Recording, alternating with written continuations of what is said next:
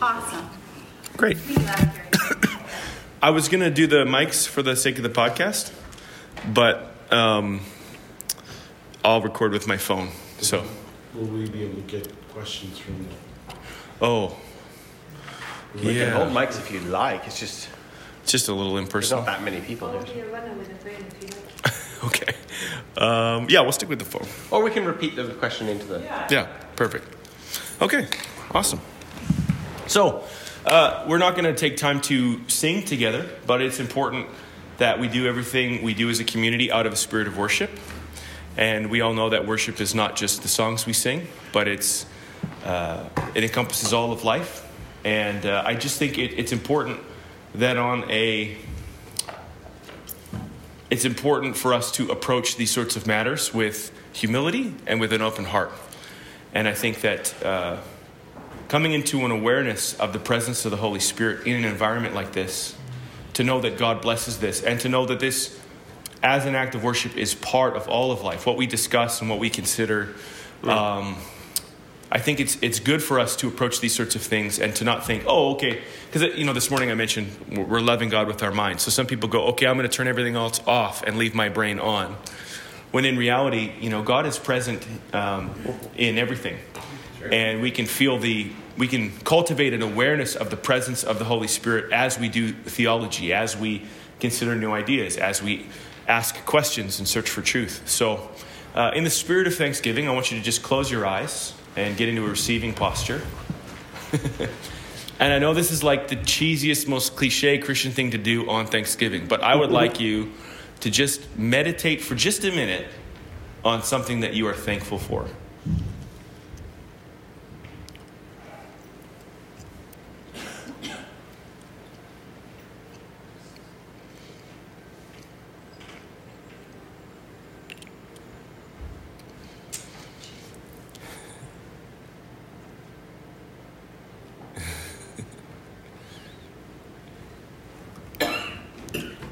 And you know that an awareness of the presence of the Lord is opening up in your heart when, as you meditate, you become overcome with the gratitude that you feel for the thing you are thankful for. Just dwell long enough for it to hit you. Whatever it is. For me, it's that my daughter now grabs my face when she wants a kiss. She turns me and she puts her bottom lip on mine.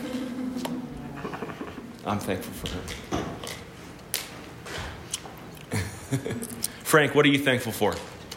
Well, it's funny you should ask, because we asked this last night on the table. And I said I was thankful for Jesus.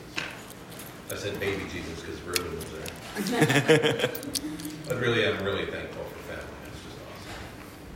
Thankful for family. That's awesome. Anyone else? I know I can always pick on Frank. You might have to ask this crowd. Okay. Cass, what are you thankful for? Thankful for health over my family. Yeah. Just the way God provides for my life and kids. Awesome. Caleb, what are you thankful for?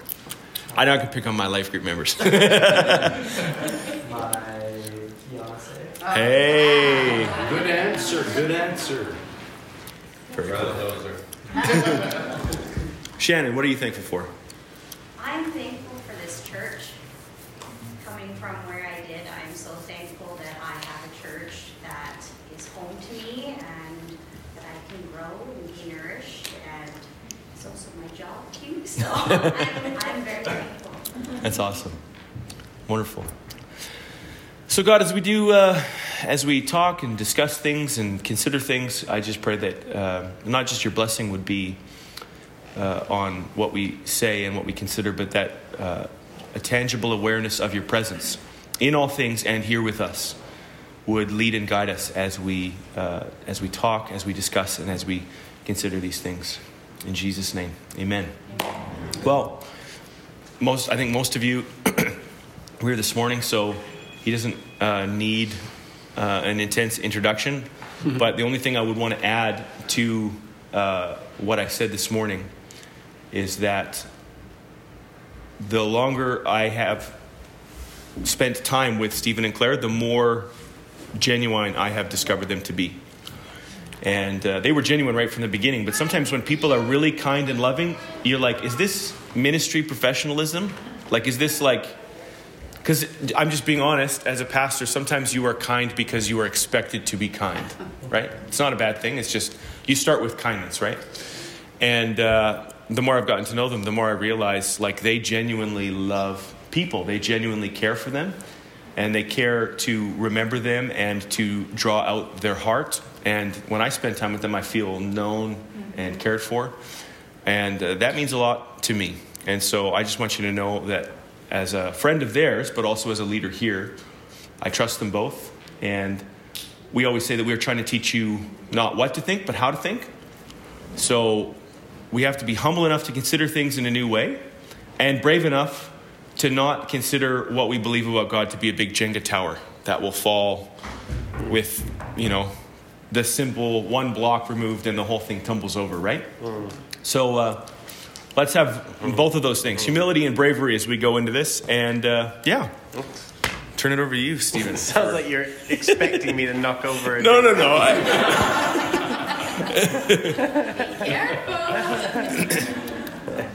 Yeah. Did you want to...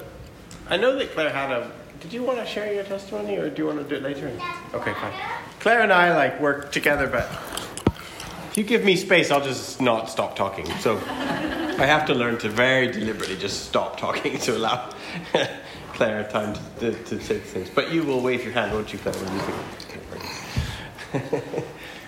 Well, how did you want to do this? Did you want to just have people ask? I mean, if anyone wanted to ask a theologian, I can at least start to talk about it. I don't know if I could answer it, but I can start to talk about it. I have questions myself that I can definitely fill the space with. So yeah, there's no end of the list of things I would want to pick Stephen's brain about. Shall I start a little bit? You did say to talk a little bit about my story, but I don't. Not to talk about myself, but more to talk about what I think we're doing here even tonight. Sure. It's part of my little vision that I shared with you this morning about wanting to bring theology back into the local church was we're quite used to. I mean, I don't know if I don't know, but there is such. Do you ever heard of apologetics? Mm-hmm. The idea of you bring somebody in and they give a clever answer to your complicated questions, and it's like, here's 3 things. If somebody doesn't believe in God, here's 3 arguments that will knock down all their objections. And if somebody doesn't believe in the resurrection, here's how you argue them into, and I grew up with that. And I'm not saying it's useless. I'm not saying it's useless, but that's not what I'm doing. That's not what theology is, right? I'm not trying to just provide clever answers to complicated questions. I'm trying to provide the best theologians I ever met, the ones who've really lived it, who've lived in a Christianly trying to work out how to think Christianly about themselves and about their world. They are, well, it's a little bit like Connor said, that they don't live in a brittle world where if you take out one block, everything falls. They live in a world in which they say, do you know what? Christianity is complicated. And it is possible to be a Christian and believe in evolution. And it is possible to be a Christian and believe in the first 2 books of Genesis are literally true. It is possible to believe in Christianity and support abortion. It is possible to be a Christian and chain yourself to abortion clinics and be a pro-life. It is possible. And it is possible to have questions about whether hell exists or not, or whatever. There's a lot of things which a lot of Christians are very brittle, and they're like, you can't possibly disagree with this one topic because then everything will come collapsing around you. And the more time I've spent around people who are living a little bit more of a theological existence, they're not brittle that way. Mm-hmm. They have space to say, we can talk about this stuff, and it's not scary. And just talking about it doesn't mean we believe it. Just talking about hell or whatever. It doesn't mean that we're absolutely making a rock solid, this is what we as a whole church believe, and if you want to join us, you have to believe this. That's not what we're doing here. I'm trying to help create a space for us Christianly to think and disagree with each other Christianly. Right? And it isn't about like saying, here's what this is not what's going to happen tonight. I'm not going to be giving you the position on the awakening position on whatever topic. Like, I'm just saying, no, this is how Christians have thought about it. This is what I think about it. But like, if you disagree with me, if you think I'm your enemy, well, Jesus said you're supposed to love me. So, like how do we as Christians, what we bring to the table as Christians is not a clever answer to a complicated question. We bring a different posture. We don't try and kill our enemies. Right. We don't try and dominate them. And that includes through argument. That includes being right and then not trying to force other people to follow you or whatever. So that's the kind of thing I'm trying to do with. Yeah. So even in this space now, I'm like, yay, ask your complicated questions, and I probably won't have an answer. There isn't the answer to a lot of these questions, but there are Christians who have thought about it, and I could say, well, here's how we start to think about these things. Does that make sense? That's awesome. Yeah. And it's an act of worship. So theology isn't talking about God so much as real theology is worship of God. And Connor's already started to allude to that. Real theology is, theologians are trying to speak as excellently about God as possible. So they're just trying to preserve what was handed on to them. What the forefathers handed on to us, I pass on to you. That's what we're trying to do. We're trying to speak about God as excellently as possible, which we know means you can't just talk about it. James says if you just talk a lot, if you have the right doctrine but you don't love widows and orphans, then your religion is worthless. So when we say speak excellently about God as possible, we mean in relationship in a communion relationship, in a worshiping fellowship. You can't just speak excellently about God if you're not plugged into a worshiping community. Right. So theology is part of church life together, and it's part of our worship to God. Yeah. Yeah. So anyway, there you go. That's great. That's awesome. So I'm going to ask my question first because I am sitting up here. This is the first question, Chair. That's what this is. You've talked a lot about the political aspects of the Gospels and the political nature of the message of Jesus. Mm-hmm. And for myself, I had just left Bethel School of Supernatural Ministry. Mm-hmm. And the first person that caused me to, or I guess the way I began to consider the political implications of the things Jesus had said was, I began to,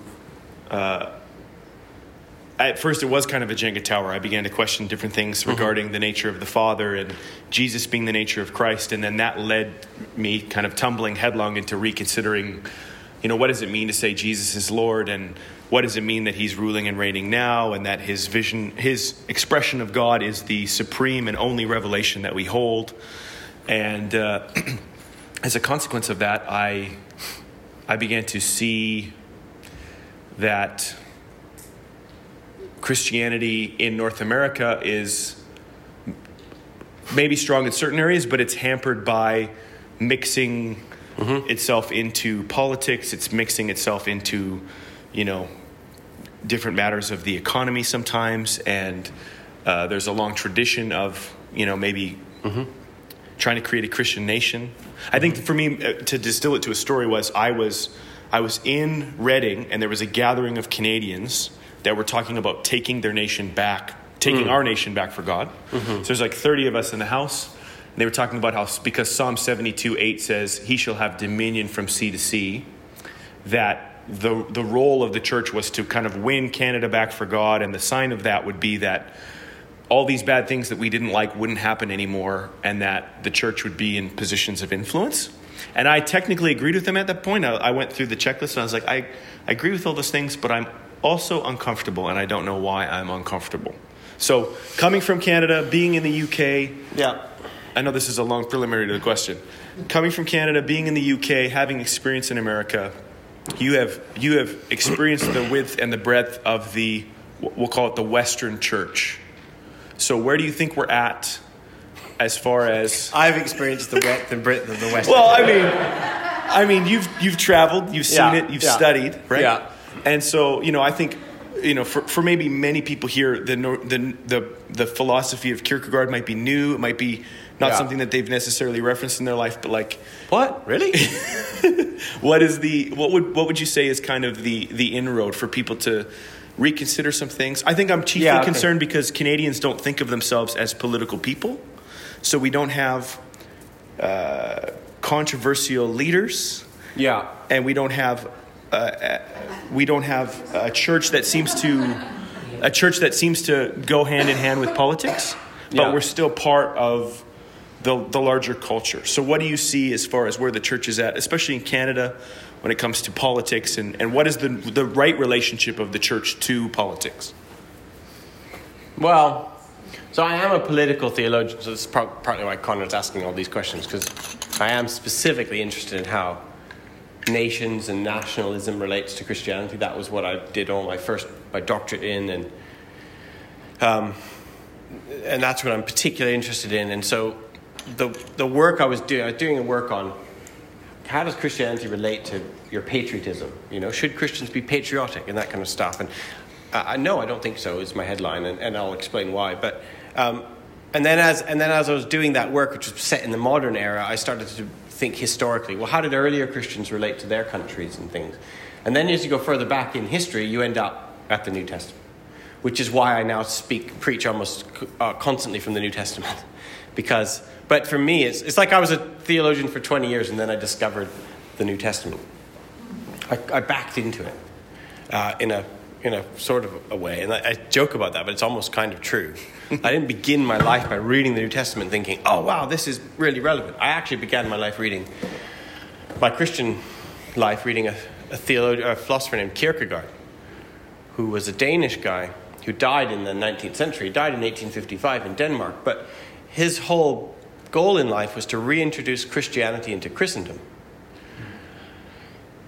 And his argument was Christendom it's not just an official relationship between church and state. It's not just the established church. Christendom is the fact that we have streets named after saints. We have cities, St. Paul's, or St. Louis or whatever. We have churches in Saskatoon are landmarks. So, just turn right at the United Church, and then you'll find your way. Like Christianity and the furniture of Christianity is literally like the furniture or backdrop to our lives. Kierkegaard says he talks about how, roughly speaking, when the Apostle Paul stood up in the marketplace and said the name of Jesus, nobody had ever heard that name before. Right. When I go to a marketplace and say the name of Jesus, people think I've stubbed my toe. Right. Yeah. Right? Like, there is nobody in our society that has not heard the name of Jesus. Right. There are most people who've heard the name of Jesus don't know anything about him. I'm not saying they're all Christians. Everybody has heard the name of Jesus. There is nobody in our society who hasn't heard the word Christian or Christ or Christmas, or they don't understand it, but they've all heard it. And just the fact that they've heard it, that's what Kierkegaard means by Christendom. Like, it's just part of the backdrop of society. Yeah. Right. And he was really interested, like, what does it mean now for us to be Christians in a world in which, well, for him, it was in Denmark. People say, are you Christian? And the Danes look at their hand, they go, well, I'm white and I speak Danish, Right. so I'm a Christian. So they just associate it with being a good citizen of their country. Yeah. And I was reading this, and I was thinking, wow, he's describing evangelicalism that I grew up in. Yeah. I grew up in Bible Belt, Alberta. Sure, people who totally just associate their being and then you really see it in America as well, in the States, right? There's just this idea that being a good Christian and winning your nation back for Christ are the same thing, or that there's such a thing as a Christian nation even in the first place. And I'm reading Kierkegaard, and he's saying the idea of a Christian nation is the reason why Christianity no longer exists in our world. Like, far from him saying, it's our job in life to take back the nation for Christ, he's like, this concept that there's such a thing as a Christian nation is the Antichrist. It's the reason why Christianity is so impossible to find in this world. because so many people think that being a Christian is the same as being a certain type of Canadian or something like that, you know? Yeah. So it's really like hard hitting. You really kind of makes you sit up, and that's what got me into thinking about it in the first place. Then you have to think about, what does being political mean? And I think what I've been noticing is that from Kierkegaard and other people who I've been informed by, they've started to say, like, we live in a world, in a culture, which we have all the resources of the New Testament. We have the language of King Jesus and kingdoms and gospel. I talked about this, the gospel being your rightful ruler has come to break the siege. And we have the language in the New Testament of powers and principalities, which are about faceless institutions and demons and angels, but faceless powers which control our lives. And we get to have a say in them. And you have people talking in the New Testament about government and bureaucracy and inherited tradition and ethnic privilege and race relations and gender relations. And you just think, this is a hugely political set of documents. And the politics in the New Testament is not marginal to the New Testament. It's central. You can't talk about the Gospels without talking about the kingdom or kings. And they are only political concepts, right? And so I'm reading some of these people, and they're saying, our modern Christian imagination of what it is to be political has shriveled. So we have all these Christians who have all these resources to hand, to think, to have their imagination shaped by the kingdom. And then it's shriveled to the point where they vote for the red team so the blue team doesn't win. Like, what happened to your Christian political imagination? We are part of a movement that predates. Oh, can I tell you a fun story?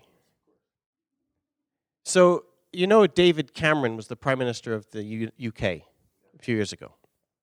And I got invited. I taught at a Anglican institution, Church of England institution, and I got invited to every year at Downing Street, which is where the Prime Minister lives and has his offices in London. I got invited to a function, like every year for Easter, he kind of invites the Christians to Downing Street, and it's a photo opportunity. And I got invited to this. And there was about 200 of us in the room, and David Cameron is going around shaking everybody's hands.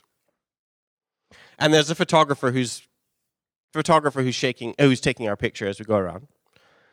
So David Cameron comes around to me, and he shakes my hand, and he says something. I can't even remember, and I laugh. We have a little joke, and we laugh about something, and then he moves on. And we talked a little bit about food banks. And then we move on.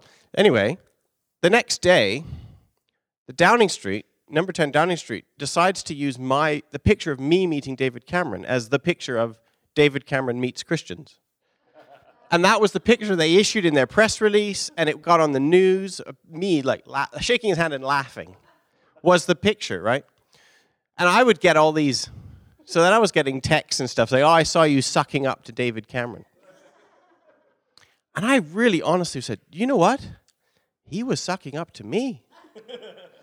Because I am a member of a movement that predates the nation of England by 1,600 years or something.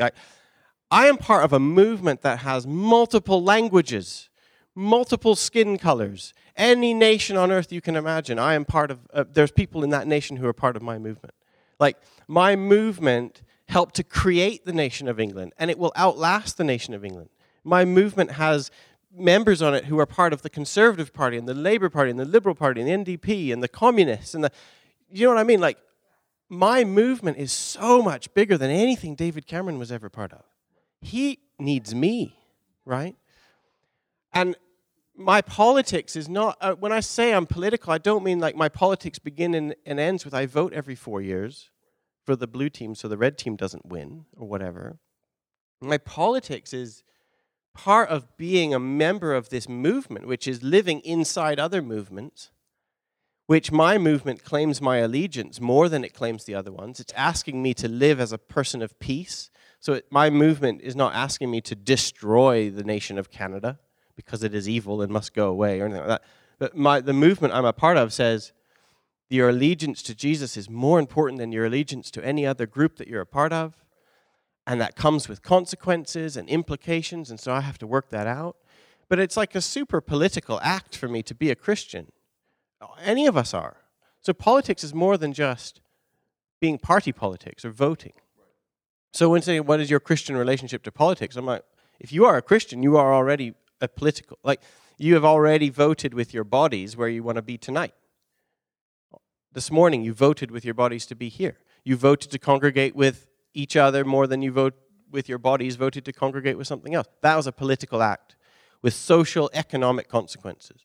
How we choose to spend our money, how we choose to, the kind of people we choose to marry or not to marry, the kind of people we choose to give advice to or help to or money to or assistance to. These are all political acts.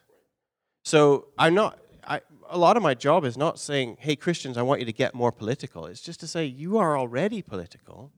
Let's pay attention to the fact that we're part of a movement, a social, economic, we have our own laws, we have our own ethics, we have our own literature, we have our own language. We are a political movement already. Learning how to live with other ones around us, right? So we're supposed to serve these things, we're supposed to seek the peace of the city, we're supposed to submit to the ruling authorities, but that is a far cry from like submitting to the ruling authorities, which Paul talks about in Romans 13 and elsewhere in the New Testament. He says, give to Caesar what is owed to Caesar. He doesn't say give to Caesar what Caesar asks for.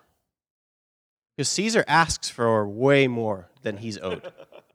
And Paul, and it's the same teaching that Jesus had with the coin. He's like, when you give to Caesar what's on what has his image, and it's an ethic or a teaching of like, we're going to render with discrimination. We don't give to our nations everything they ask for. We give to our nations what they're owed. And who gets to decide what they're owed? We do. You know, Paul and Jesus are saying, this is how you determine what your nations are owed. And it's not a teaching of like armed rebellion, but it's not a teaching of patriotic, line up and just jump. When if they say jump, we say how high. That is not the teaching. In fact, for somebody like Paul, it's very specifically, he's like, in Romans 12, he says, Christians, don't seek wrath. Don't seek vengeance. That's not for you. And then in 13, he says, the government seeks vengeance. In Paul's imagination, he's asking the Christians not to do the very thing that he says the government is supposed to do in the very next few verses. So in my mind, I'm like, well, there's a complicated issue now. What is my relationship to government? But like I said, it's not answering the question. It's just saying, in Paul's mind, Christians were not supposed to seek wrath. That was for the government to do, which makes me wonder, how far can we go in government? And I know we've got people in politics here. But like, those are the kind of questions which I want Christians to start asking each other. Like, to what extent can we move forward in our nation's government and still be true to Christianity? Which is not a question a lot of Christians ask in our world. And one thing you really notice is that we use the language of King Jesus all the time, but almost inevitably, as soon as it gets to the point where obeying King Jesus would mean, I've heard this all the time, Sermon on the Mount is great, but you can't run a country that way. Right? Yeah, you're right. You can't run a country according to the Sermon on the Mount. So if you say, well, I'll only obey Jesus up until the point that it's bad for my country, well, you have now committed idolatry. Right? So, like, how do we live this out? How do we act this way together in ways that stay faithful? So there's a lot of actions that our countries ask us to do with violence or money or kind of tribalism, like the idea that, only people who look like me and sound like me as much as possible, they're the ones who I owe my allegiance to or my money to, right? So we have all these issues about immigration or whatever. And it gets wrapped up with the idea that, well, this is our patch of land and this belongs to us. And we kind of forget that, like, Jesus had some really specific things to say precisely about that issue. But we just kind of ignore it. It's like, oh, well, Jesus didn't really mean that. Well, like a good example would be if somebody makes you take a pack, and you in the Sermon on the Mount, the turn the other cheek, which is a famous one. But then also, if somebody makes you carry a load, and then if somebody makes you carry their load, you carry it for 1 mile. If they make you carry another mile, you go with them the extra mile. Well, that is specifically referring to the Roman soldiers. They were an evil, alien, occupying force. And they were running the country, and the Jews, who are the chosen people of God, they were in a situation where the Romans were allowed to make anybody carry their pack 1 mile. And it was part of the Roman law. And if the Roman soldier made any of the subjugated race carry the pack 2 miles, within your rights, you could even drop the pack. And you could take a lowly Jew could take a Roman soldier to court, and the courts would find in your favor, because the Roman soldier is not allowed to do that. Rome wasn't the Wild West. It ran its empire according to laws, rule of law. And Jesus comes along and he's like, hey, that evil ruling foreign empire that's running us right now? You know how you're within your rights to resist them? I don't want you to do it. So when he says that, he's not heard as it's not like a personal ethic of if somebody you don't like asks you, you just go the extra mile with them. It's a public. He's actually making a comment about patriotism. He's like saying, the same with the coins, actually. The coin story, when they come to Jesus and they say, should we pay the temple tax? Should we pay the tax? And the tax that the Pharisees are asking Jesus about is the tax that Caesar was levying on the Jews for the right to worship in their own temple. It was a racial insult. It wasn't a tax to keep the lagoon going or the lights on. It wasn't a civic municipal tax. It was a racial insult designed to say to the Jews, you think your God is so special? Well, you have to pay me for the right to go to your own temple, right? So when the people come to him and say, Jesus, should we pay this tax? They're not asking, should we participate in municipal government? They're saying, are you patriotic? Right? They're saying, what do you think? Should we participate in this racial insult or resist it? And Jesus says, pay the tax. He actually says, yeah. He makes an anti-patriotic statement. He's like, don't go with you got more important things in life than protecting what's rightfully yours, right? And that's the ethic that comes in again and again and again in the New Testament. Don't grab tightly to what's rightfully yours, even if it is rightfully yours. Because you've got bigger things to worry about. I don't leave you as orphans. I'm always filling you up. There's always more to go around. You don't operate in a place of limited resources. So much of the teaching in the New Testament is one of you don't have to fight to protect the limited goods and protect them from other people, specifically from foreigners. And so I just see that as a real political teaching. And so when today as a modern person with politics, I'm like, well, how much of our politics today is about trying to preserve and protect what's rightfully yours and protect it from foreigners? It's not irrelevant today. And it's not that Jesus is this theoretical person who's like, yeah, but we live in the real world. It's like, no, he lived when he says these things, there's people with pointy swords looking at him. Right. He's living in that world. Yeah. And he's saying, this is how I want you to act. So that's a political act, even if it has nothing to do with voting. Right. So you asked a long-winded question, but I gave a long-winded answer. I just wanted to wind you up. That was the goal. Take as long as it needs. Yeah. So that's ultimately why I had this conclusion a while ago that I can't love. Being a patriot is not really an option for Christians, because we now think being patriotic is a virtue, but for the first 3 centuries they thought it was a vice. Early Christians, they thought of patriotism as a temptation to be weaned off of, because it was your fatherland or your country or your state which was claiming your ultimate allegiance. And to do it, it would rely on the sentiment of family language or tribal language, right? And the early Christians are like, ooh, that's a strong temptation. We need to avoid that temptation, because there is another group of people out there that are asking us to kill our enemies. and to lay down our lives for them. But we've got Jesus who said, oh, your neighbor is the person whose need you've become aware of. It's not the person who shares your nationality, for example.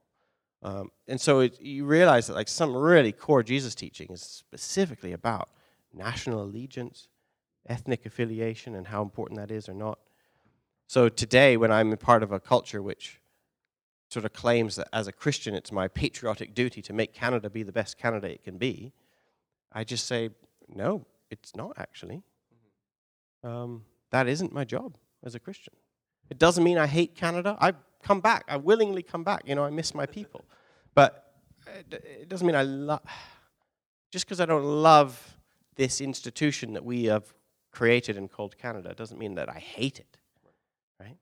So I'm trying to find out, well, how do you chart that middle ground as a Christian where you can live in this world and serve it and lay your life down and even act politically for it without giving it the ultimate authority, without killing for it or dying for it even, which causes all sorts of, probably people in this room right now that are offended I even said that, right?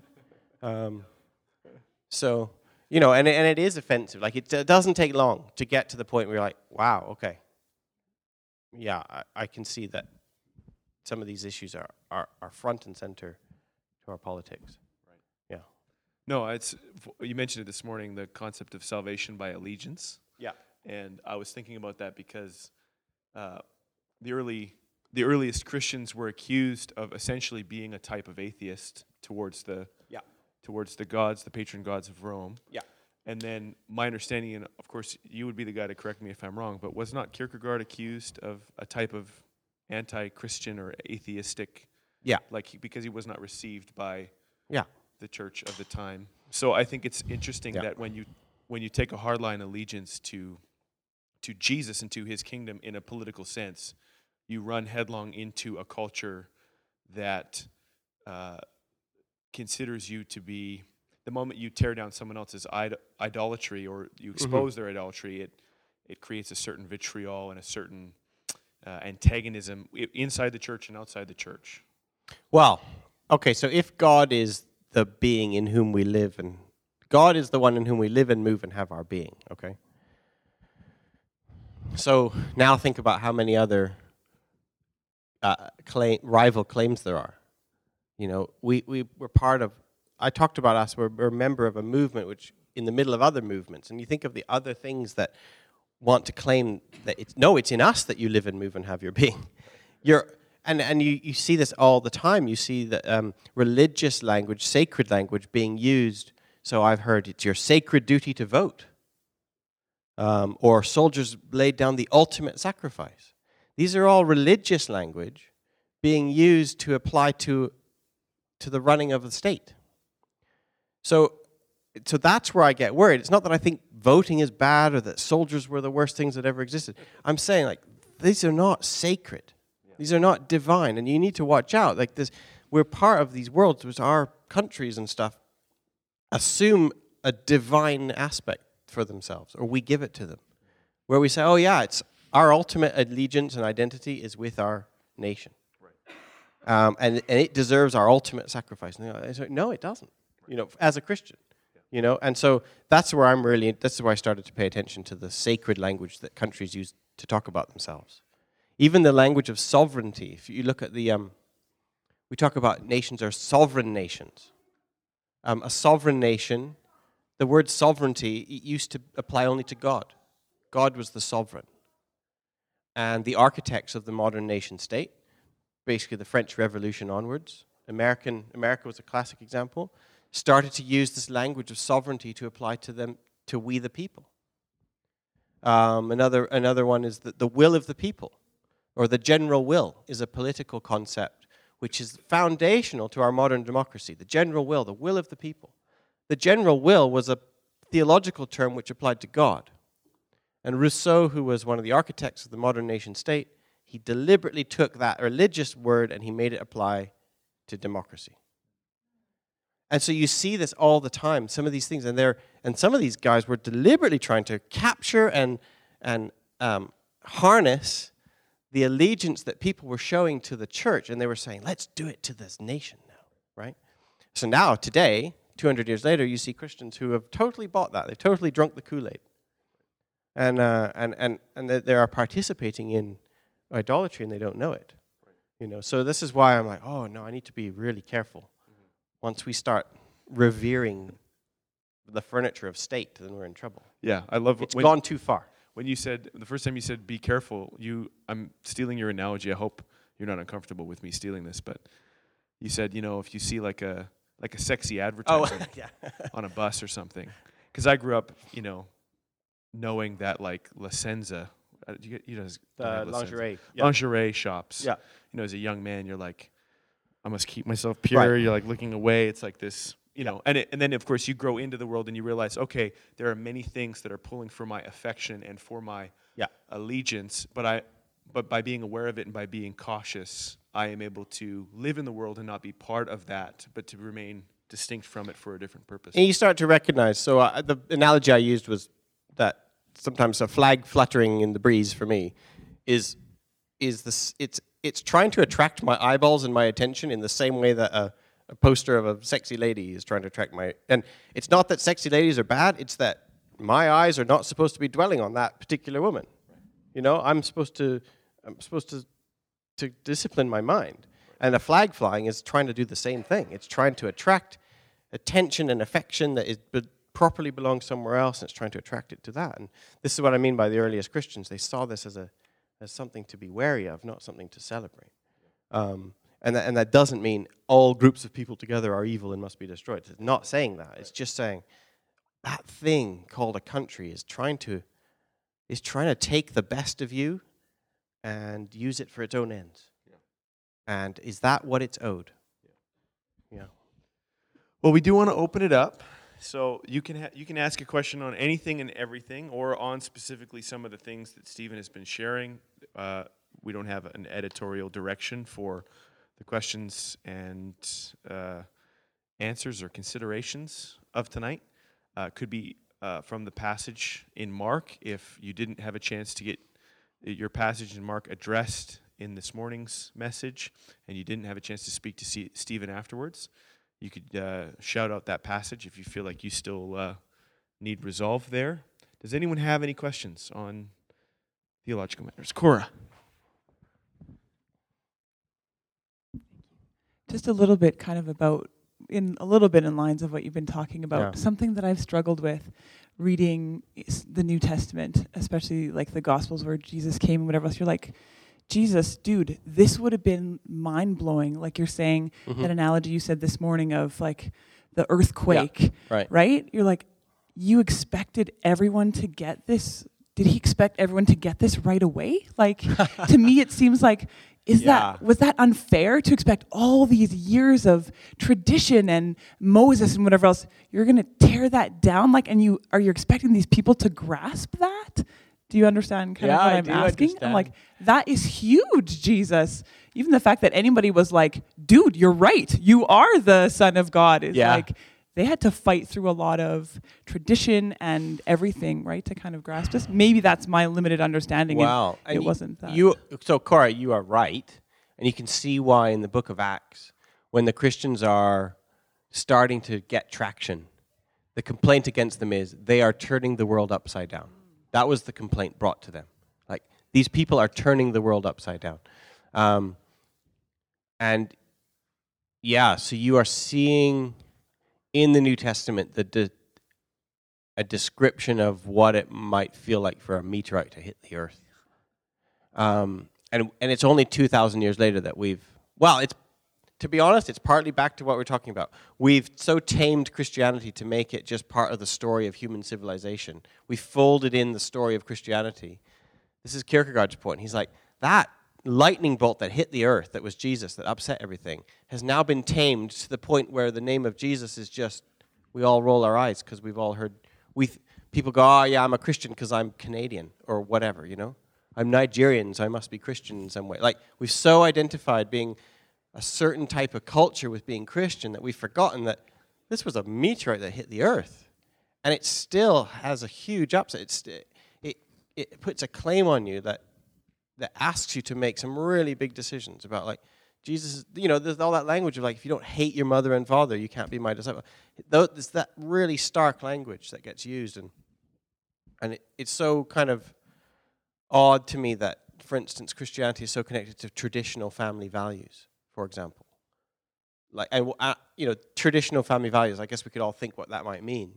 But, like, in the New Testament itself, I think there's only one time when Jesus he basically is never unambiguously for birth family. Like, the only time I can think of is when he said, honor your father and mother.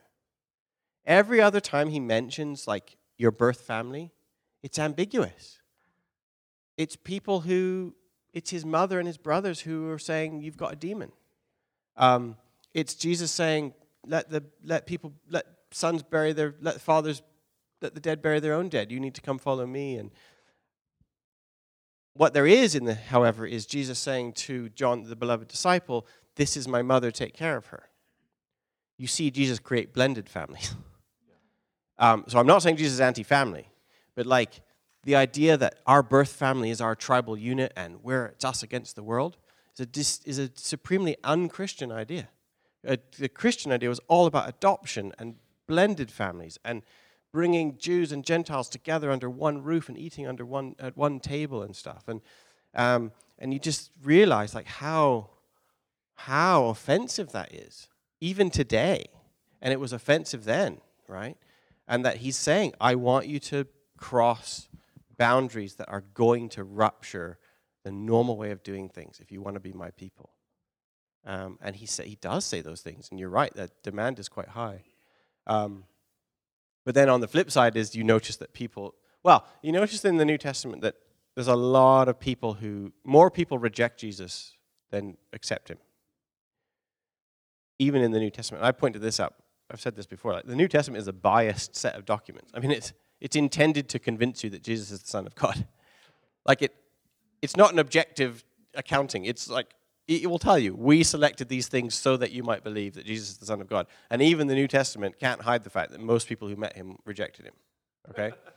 That's like a feature of being a Jesus person, is that most people are going to reject him. Yeah.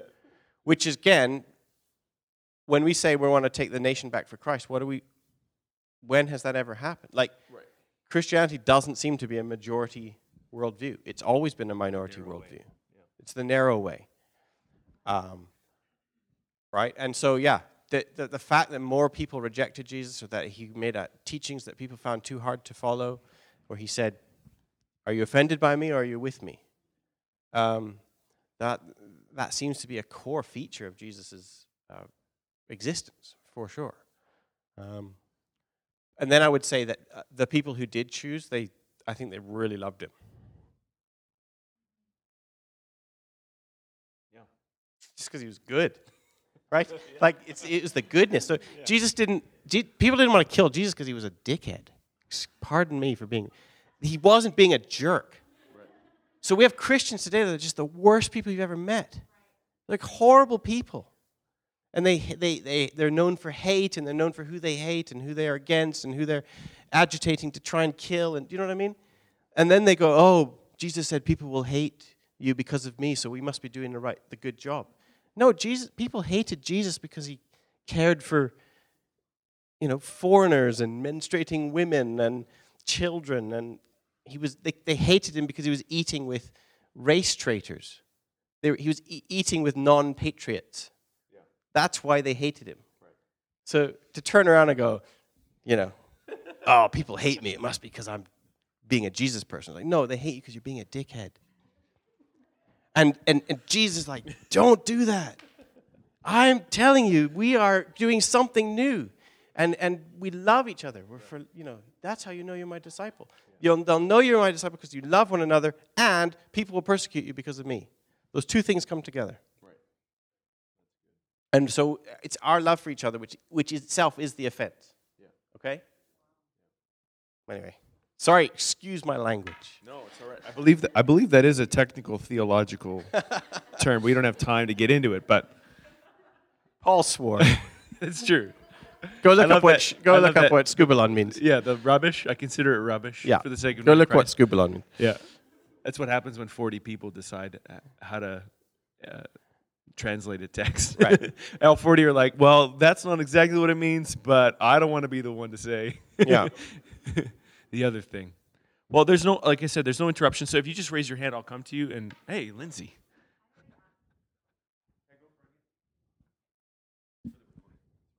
For the recording. Get on my radio voice. Okay. Thanks for tuning in. Mark chapter 13, verse 20. And if the Lord did not cut short the days, no human being would be saved, but for the sake of the elect whom he chose, he shortened the days. And then it says in following verses, and perform signs and wonders to lead astray, if possible, the elect. So like false prophets. I'm just like wondering what he's going for. Is this Mark 13:20? Yeah, and 22 is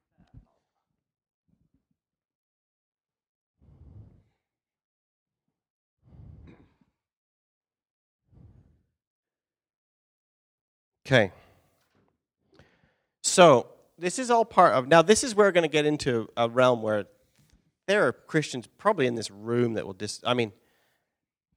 we're going to talk about predestination and foreordained, right? This is one of those brittle moments. There are some Christians for whom this is like the central plank in their whole worldview. And if that is you, I'm really sorry, but it's not the central plank in my worldview. And I love you, and I hope that we can have a relationship together. But there is more than one way, even in the Bible, to think about this stuff, right? And that there are some aspects of, in the New Testament, which seems to strongly imply, like, foreknowledge. Jesus is like, I haven't lost anybody that was given to me, or I have elected you to be my followers. And, there's some really strong language of, like, since the beginning of time, you have been chosen and you're my people, right? And so then you get, in the history of Christianity, you get what we'd sort of call the Calvinist wing, which would say really strongly, like, to the point where some people would say, God created human beings, and some of them he knew that they would reject him. They never had a choice. There's no free will. He's created some humans to be saved and some humans to be damned. And then you get, on the other side, right, Christians who look inside the scriptures and they see that, well, the language of election and foreordained seems to be a little bit more like that God chose it is God's will. This is also from the scriptures. It is God's will that no one should perish, that everyone should be saved. So it's kind of like, I've chosen you, now do you want to accept that? So as soon as you accept it, right, I chose you from the beginning of the world. I've chosen everybody from the beginning of the world, and the ones who choose me back are now in a relationship with me, and it's as if they'd been chosen since the beginning of time. So there's that kind of way of saying, look, this idea of foreordained and election is not the same as saying there's no such thing as free will. It's saying, it is my will. Well, I've heard this described in terms of, like in a classroom, a teacher is in charge of the room but not in control of the room. And then you hear this described sometimes, God is in charge but not in control. The idea that not micromanaging every little thing. So like the teacher sets the space and says, in this space, we are here to learn and to play, and I'm the final authority. But the teacher doesn't lift up every child's hand and with the pen and draw the letters, and she doesn't micromanage every action. So you get this idea that the picture of Jesus gives us of God in the New Testament is one of basically somebody you can say no to. Jesus is somebody that you can say no to. And you get an idea that Jesus says, I'm God, I am, and this is what God looks like. And if that is true, look, I can't prove it. If Richard Dawkins was here, if Christopher Hitchens was here, I couldn't convince him otherwise. But if Jesus really is anything like, if he really is the image of God, then one of the main things he tells us is that God is not a dominating bully. That God isn't micromanage controlling you. He says, here I am, come to me, all who are weary. And you can say no. We talked about the unforgivable sin. You can say no to the Holy Spirit. You can be in the presence of Lazarus being raised from the dead and immediately go away and plot to kill Jesus. It can happen.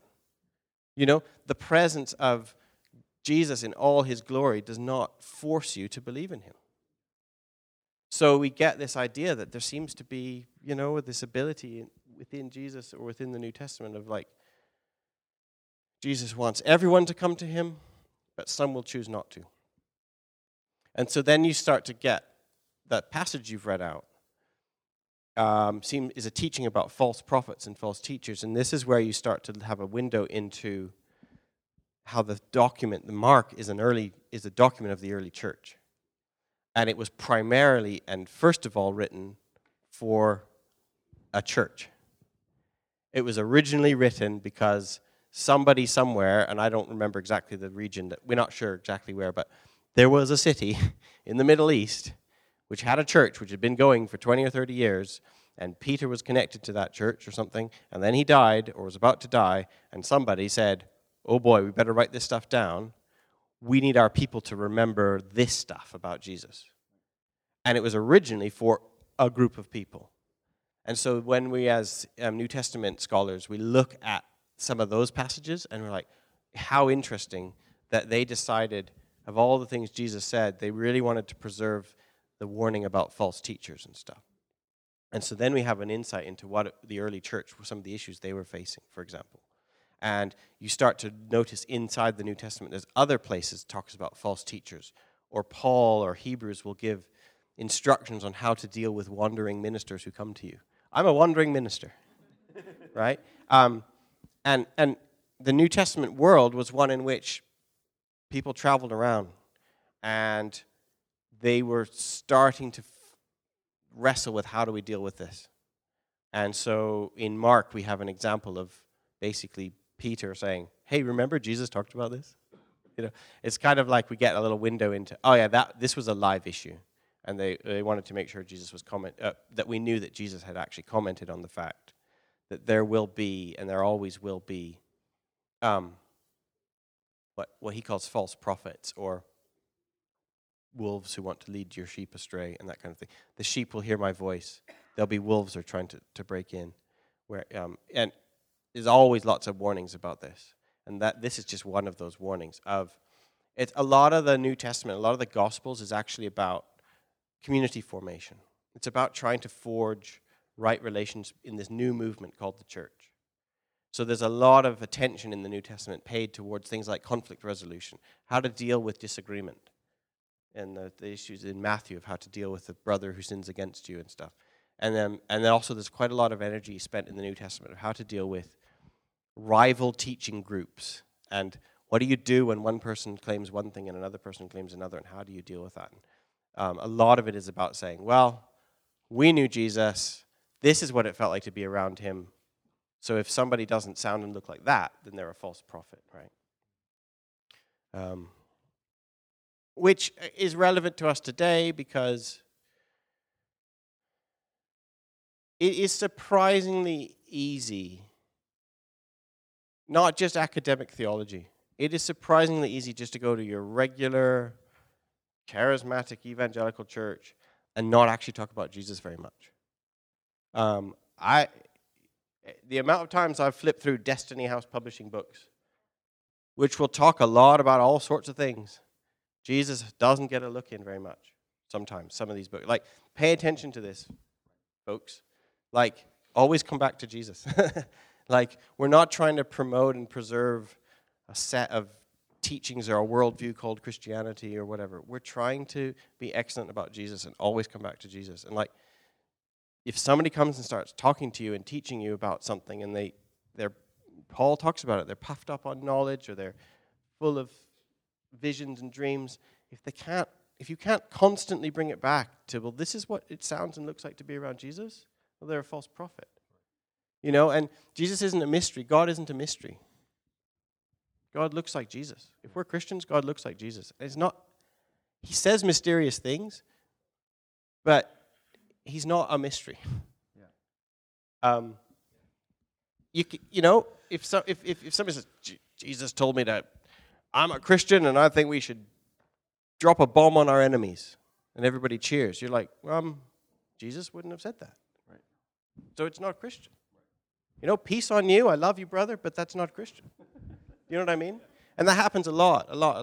So there's a lot of this stuff about false prophets and things. You can kind of get worried of it as if he's talking about some weird magician or something. So no, he's just talking about you're going to have a lot of teachers who want to come and teach you, but if they don't look and sound like me, then it's not Christian, right?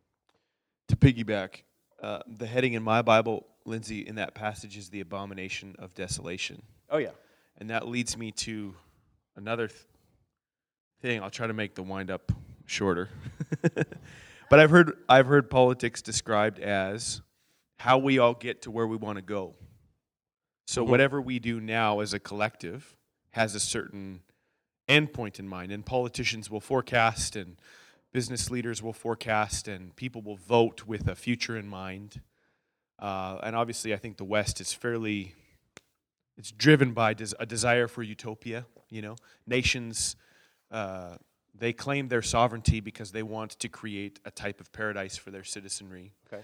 And so therefore, this brings a certain, to use a theological term for you, a certain eschatological element to passages, I would imagine, like this and the book of Revelation. Eschatology is just a way of talking about the fate of the world. Right, and talking about the end and the direction that we're all headed toward. Yeah. And obviously, when you talk about the politics of Jesus and the political dimensions of the kingdom, there's also an element that, in this passage, some people would say, this is, my grandfather's generation would talk about this as one particular Antichrist who is just around the corner, who's probably born right now somewhere in Europe, right? So there's that vision. Yeah. But then there's also, other dimensions that could be understood. There's, people, when I went to Bible college, to BSSM, that said, no, this passage is about AD 70, and it's specifically about something happened when the temple was destroyed. Yeah, and a Roman governor put his statue, the abomination that causes desolation was a Roman governor put his statue up in the temple. Right. Yeah. But I guess my question to you is, in discovering this political framework and seeing the politics of the time and place in which the Gospels were written, yeah, how has that informed your reading of the book of Revelation or of the Gospel of Mark? Because a lot of the apocalyptic symbols, we don't read them as apocalyptic symbols anymore. We don't read them in the right. We don't read the literature in the right genre, and we don't recognize. I heard one preacher say it's like if you see a political cartoon of a donkey and an elephant fighting, that represents the Republicans and the Democrats. But 2,000 years from now, nobody is going to know that the elephant represented the Republicans and the donkey represented the Democrats. So how has your... I think I said that on a podcast. Maybe. I just quote you all the time, right? Yeah. I'm at the point now where I'm stealing from you and not even giving you credit for it. But how is your political reading? How is that informed? Because a lot of the most challenging texts, pastorally speaking, are the ones where people don't know how to unpack, let's say, the book of Revelation or the apocalyptic prophecies of Jesus. And that's, I guess, the way I'd ask. Well, this is one of those ones where I would say, if you have 10 minutes if you just do 10 minutes of proper church history just on the internet, you'll realize nobody has ever understood what this meant. Nobody has. So if ever you find somebody who really confidently says, I know what this means, then you're like, no, you don't. Because nobody has. And in fact, the book of Revelation has always been a controversial book to include in the New Testament.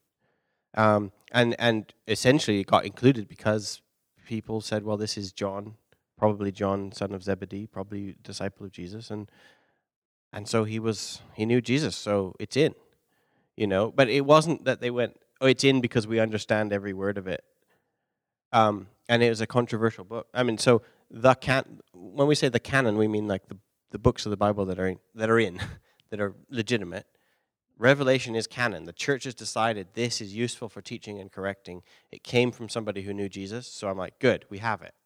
But you also have to understand that part of it being canon is that it has always been mysterious. So if ever you find somebody who claims it isn't, then they're departing quite heavily from just the original text. But yeah, I do think that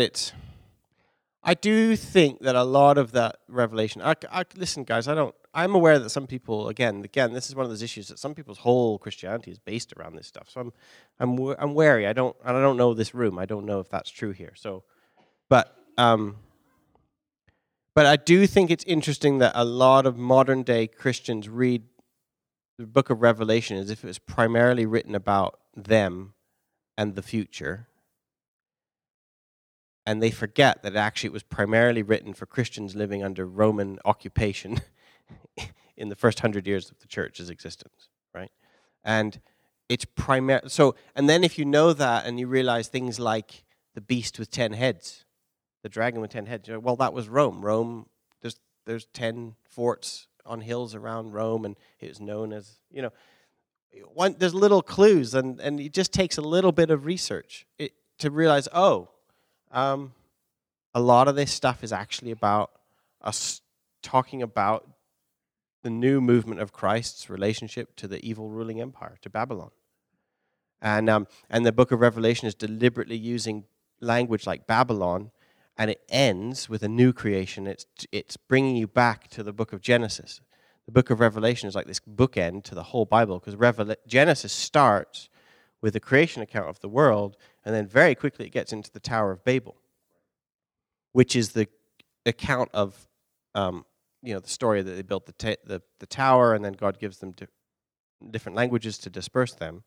But that story isn't really this Tower of Babel story in Genesis isn't really a story about the beginning of languages. It's a story about the beginning of Babylon. Now, Babylon was the site of where this tower was. And it's meant to be like the origin story of the beginning of Babylon, then stands in for the rest of the Bible as whenever human empires and organizations set themselves up pridefully against God. And Babylon was the evil ruling empire that subjected the Jews to slavery for a long time. And then, so sometimes Babylon is literally the city of Babylon. And then, in the Bible, sometimes it just becomes a stand-in for any ruling empire that has held captive God's people. And then it gets into Revelation, and there's Babylon again. And you're like, oh, right, this is the early Christians just putting themselves into this whole story that we found in the whole Bible of God leading his people out of exile, out of Babylon, and the ultimate fate of the evil ruling empires. So it's a lot of politics in the book of Revelation. And it's the original context is that aspect. So I don't use the book of Revelation as the core foundation around which my whole faith rotates. I use the book of Revelation.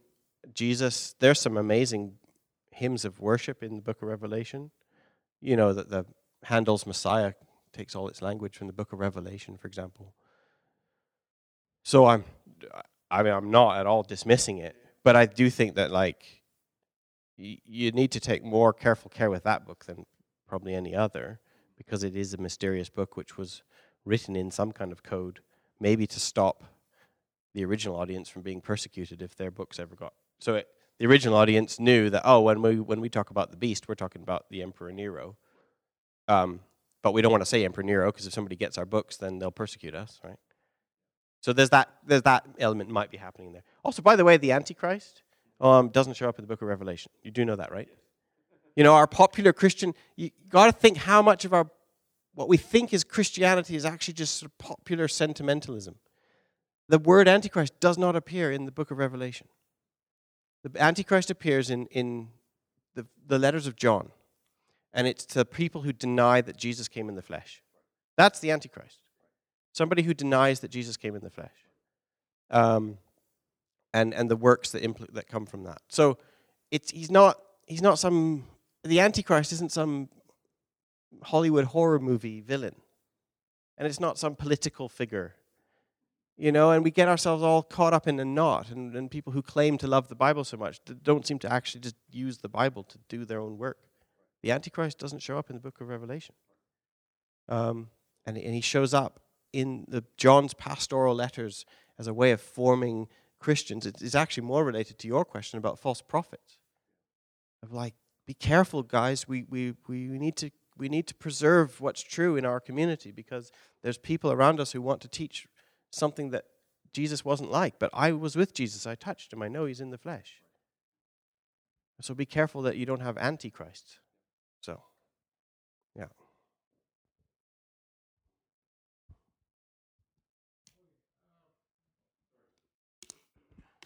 Okay, so this is Luke 22. So this is the Last Supper kind of deal, just kind of setting it Yeah. up here.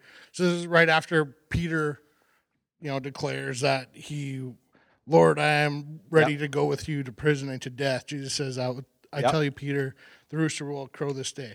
Okay, so that's this part, right? So then Jesus says, and he said to them, when I sent you out with no money bag or knapsack or sandals, did you lack anything? Yep. They said nothing.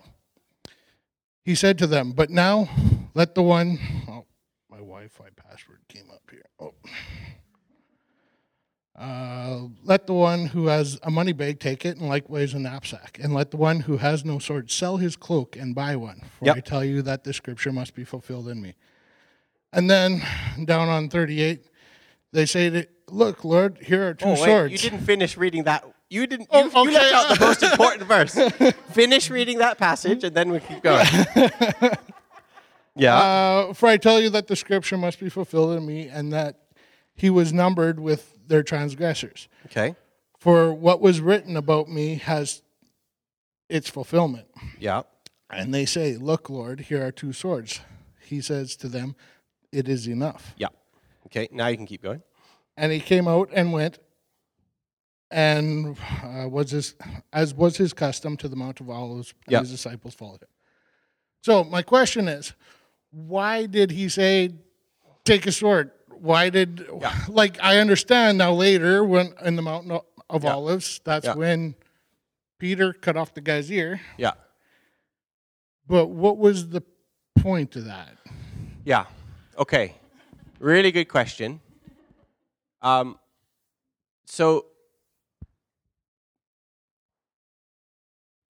Really good question. And what happens is people use. I don't know where you're coming from, so I don't want to argue against an argument that you're not making. So I'm trying to work out a way to have a non-lethal. I think it's off the table to kill your enemies. Okay, so I'm trying to work out how that means. And then when you try and do that in a room, people often say, "Oh, but Jesus said buy two swords," right? And they often use that as their knockdown argument against any view that might be a non-violent approach to the world. So, what I would then say to you, if that's what you're saying, what I'd say is, okay, you have to take the whole life of Jesus, who submitted to death, who refused to use any of his followers to fight his enemies, who explicitly point blank refused to kill his enemies, who told all of his followers not to do the same, to not kill. You have to take into account all the teachings of Jesus, all the life of Jesus, all the life of his first followers. And against that, you can put this one verse, which Jesus said, buy two swords. By the way, he said, buy two swords, and then he says, don't use them. Right? Because in the next story is they use the swords, and he says, that's not what we're here for. You also have to take into account that story, he says, I want you to buy two swords, and then they say, we've got the swords, and he says, that's enough. He shuts it down. And it's part of the cycle of stories in the New Testament, in the Gospel of Luke, of the disciples not understanding Jesus. The point of that story is that he shuts them down because they don't understand him, okay? So it's he did say that, but you have to include, so that's one mysterious story which is there as an example of disciples not understanding Jesus against everything else about Jesus. So, who basically is saying, don't kill your enemies.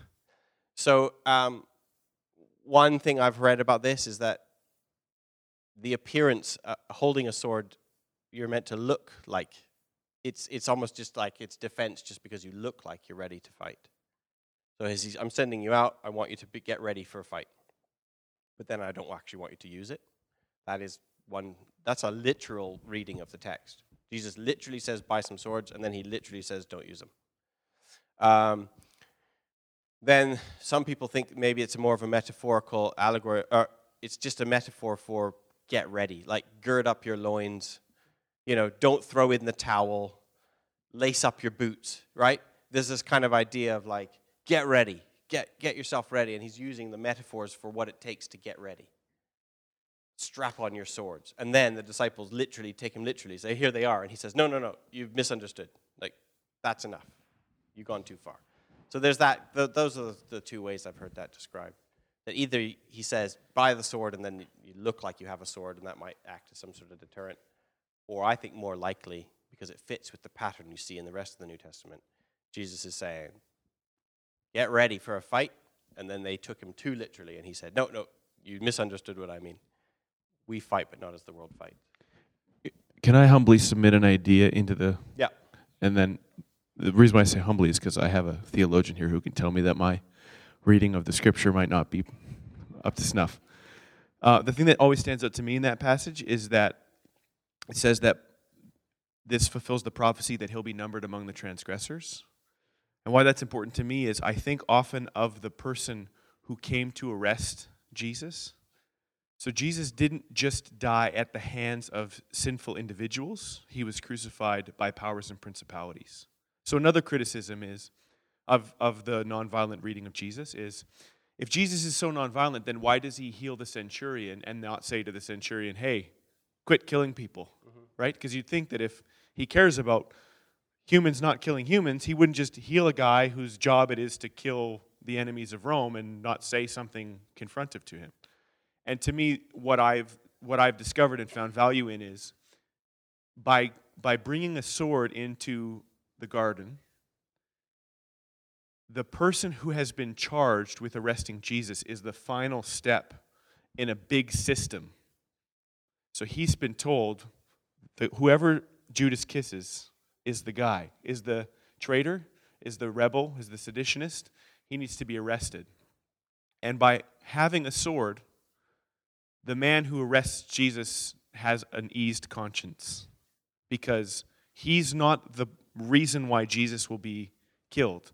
The whole power and principality of the region, it is his individual choice, but it's not his individual choice alone. And we know from early church history, there were certain Christians that used the murder of Jesus as justification for racism against the Jews. They were the ones who killed the Messiah. Therefore, we can now be, in a very tragic way, we can now be racist against them for what they've done. And to me, Jesus saying, hey, here's two swords. He's not saying we're going to take on Rome with two swords. He's saying, in my mind, I want to be numbered with the transgressors. Right. I am being put on trial.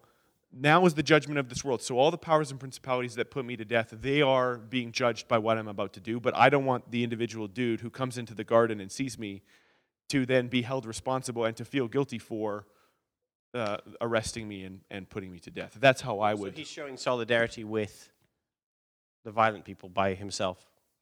That would be how himself. I would understand it. He's by being numbered with the transgressors. Everyone who shouts crucify him is thinking they're doing God a favor.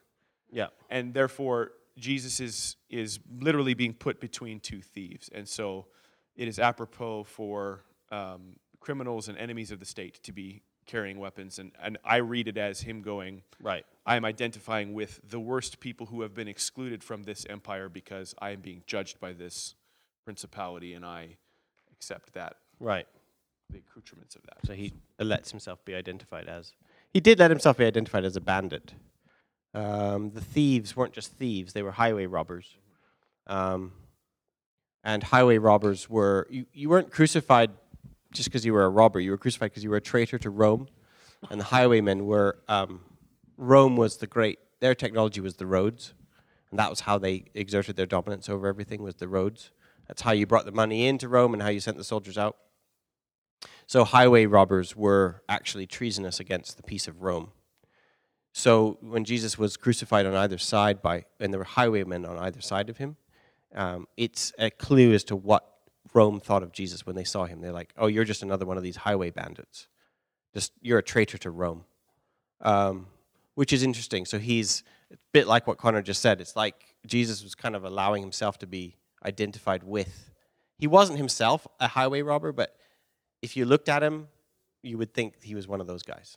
It's kind of like, yeah, he's allowed himself to be numbered with the transgressors as well. So, yeah, obviously that's a really good question, and obviously it's a mysterious passage. Yeah, for sure. Kendall, you had a question. Mark 9, the temptations to sin. Whoever causes the little ones to believe in me to sin, it would be better for him if a great millstone were hung around his neck. And then it goes on, if you have an eye, poke it out, if it causes you to sin. And then near the at verse 48 or verse 47, if at the end of that kingdom of God with one eye, you're thrown into hell, where their worm does not die and the fire is not quenched. Now, in some versions, it's everyone will be salted with fire. Okay, in some versions, it's salted with salt, but it's kind of a description of hell. Yeah. So I guess my question is, one, the difficult passage is this literal? Should you be cutting your limbs off if they sin? Yeah, right. And two, it's a description of, it says, for everyone will be salted with fire. What does that mean? Right. Well, I mean, saying that it is literally true that it's better for you to lose a hand than to be thrown into the fires of hell, that is true. Doesn't mean it's going to happen. Doesn't mean you're going to hell unless you cut off your hand, by the way. It can be literally true. Oh yeah, you know that place of eternal torture? It'd be better for you to lose a body part than to go to there, wouldn't it? Like, yeah, that's true. That's not the same as Jesus sending you there. I would just point that out. But the hell language is something we really need to pay attention to here. And again, I'm being careful here because this is a hot button issue. But I mean, if you really want to be literal, if you're saying literally, do we take this literally true? Jesus doesn't use the word hell. He says Gehenna, or the valley of Hinnom. And Gehenna, Jesus, when he talks about it, it's part of, Gehenna was literally the rubbish tip, the garbage, the valley where you'd throw your garbage and light it on fire. And before it was that, it was the site of child sacrifice. It was one of the sites of Molech where the people would sacrifice their children, okay? And then when the Israelites reformed themselves, the Israelites would sacrifice their children, by the way. And then when they reformed themselves, that valley became a place where you would throw out your garbage and light it on fire. So when Jesus is talking about be careful that you don't get thrown into this valley of burning garbage, which is associated with idolatry and child sacrifice. Like, it's rich with all sorts of meanings, and he's not talking about the lake of fire with a demon who's poking you with a pitchfork. That's a kind of we've added that on top of that. I often say to people, like, I say the word hell, close your eyes. Imagine hell. We'll do it now. Imagine hell. Okay? You have just imagined a Roman Catholic medieval wall painting on a church, right? Our popular image of hell has come to us from we've taken a lot of different images from out the Bible and put it all into one place and added onto that a whole mix of medieval imagery, and we've created this lake of fire. So there is a lake of fire, but that's not what Jesus. That's in the book of Revelation. That's not what it's talking about here. For example, Jesus is specifically talking about being of use. So salt is good, but if it loses its saltiness, it's thrown out. It's no good for anything but to be trampled. Fig trees are good, but if they don't produce good fruit, then you have to burn them up.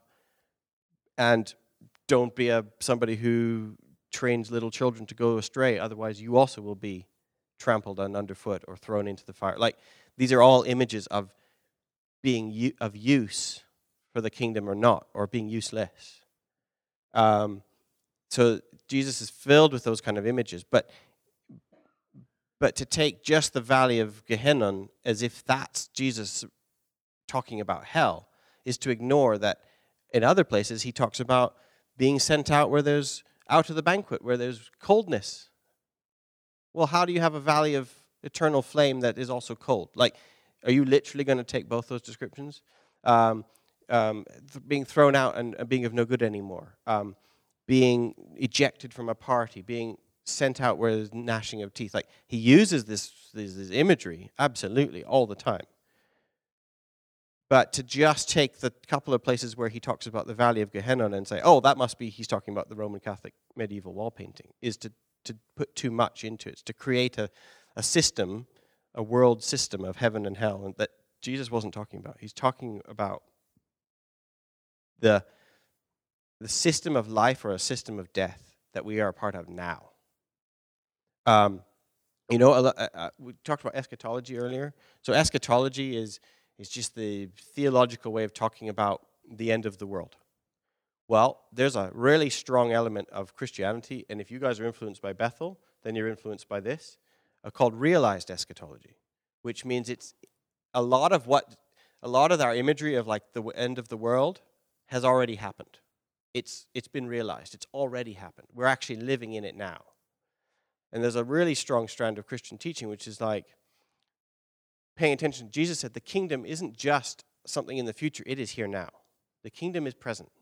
It is with us now, right? So and this is the strand of Christianity I'm in as well. It's like we haven't seen it fully realized. We're not seeing it in its fullness, but the kingdom is present now. It's not something we're just waiting for in the future. We get to participate in it now. And if the kingdom is now, if the kingdom of heaven is now, then so is the kingdom of hell. And that the kingdom of heaven is how you describe what it means to say yes to God. The New Testament uses heaven language not to describe a place you go to when you die. It's a way to describe the state of existence when God's reign is unopposed, right? Heaven is, and we say, your will be done on earth as in heaven. Like, your will be done. People say yes to you on earth as they do in heaven. Like, we want earth and heaven to be the same thing. When heaven invades earth, right? We want people to say yes to God. We want God's reign to be unopposed. And so the New Testament says that's a light, or that's life. And the opposite of that is death or darkness. And like those two things can exist, or hell, or, eternally, I don't even know what the word would be, like uselessness, discarding, being just thrown underfoot. That seems to be like a present existence. You can either live as a person in the light who's living a heavenly yes to God existence, or you can live as a person of death who's living an existence which is destroying and twisting and wasting human lives, right? And so in the New Testament, there's a lot of that language of like, we kind of think of it as eternal punishment for sins you've committed in your life. Us modern Christians have got that idea, but in the New Testament, we got to pay attention to that. He seems to be talking a lot more about like, in the present now. You can live in hell now, or you can live in heaven now. You can say no to God or say yes to God. So then I don't understand the salted with fire. It's a phrase I don't really understand. But the salt has to do with, well, two things, doesn't it? Hospitality.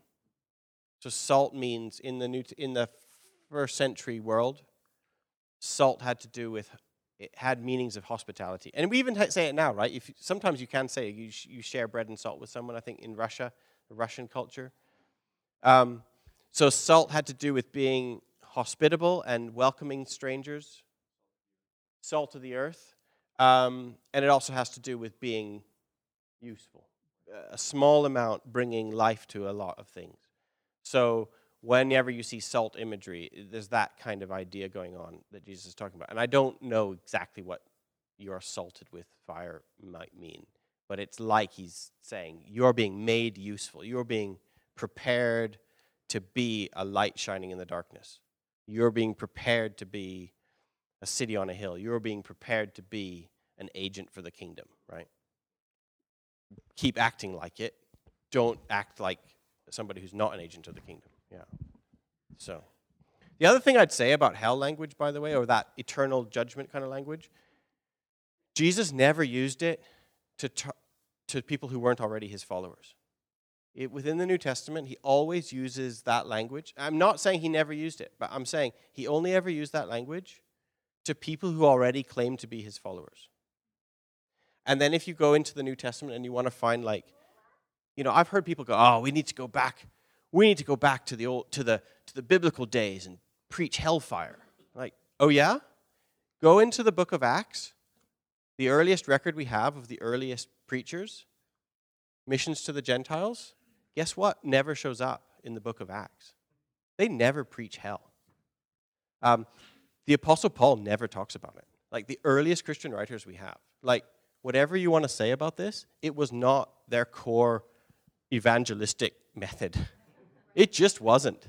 It just wasn't. And the only times it comes up is when they're doing instruction to the people who already be claiming to be followers of Jesus.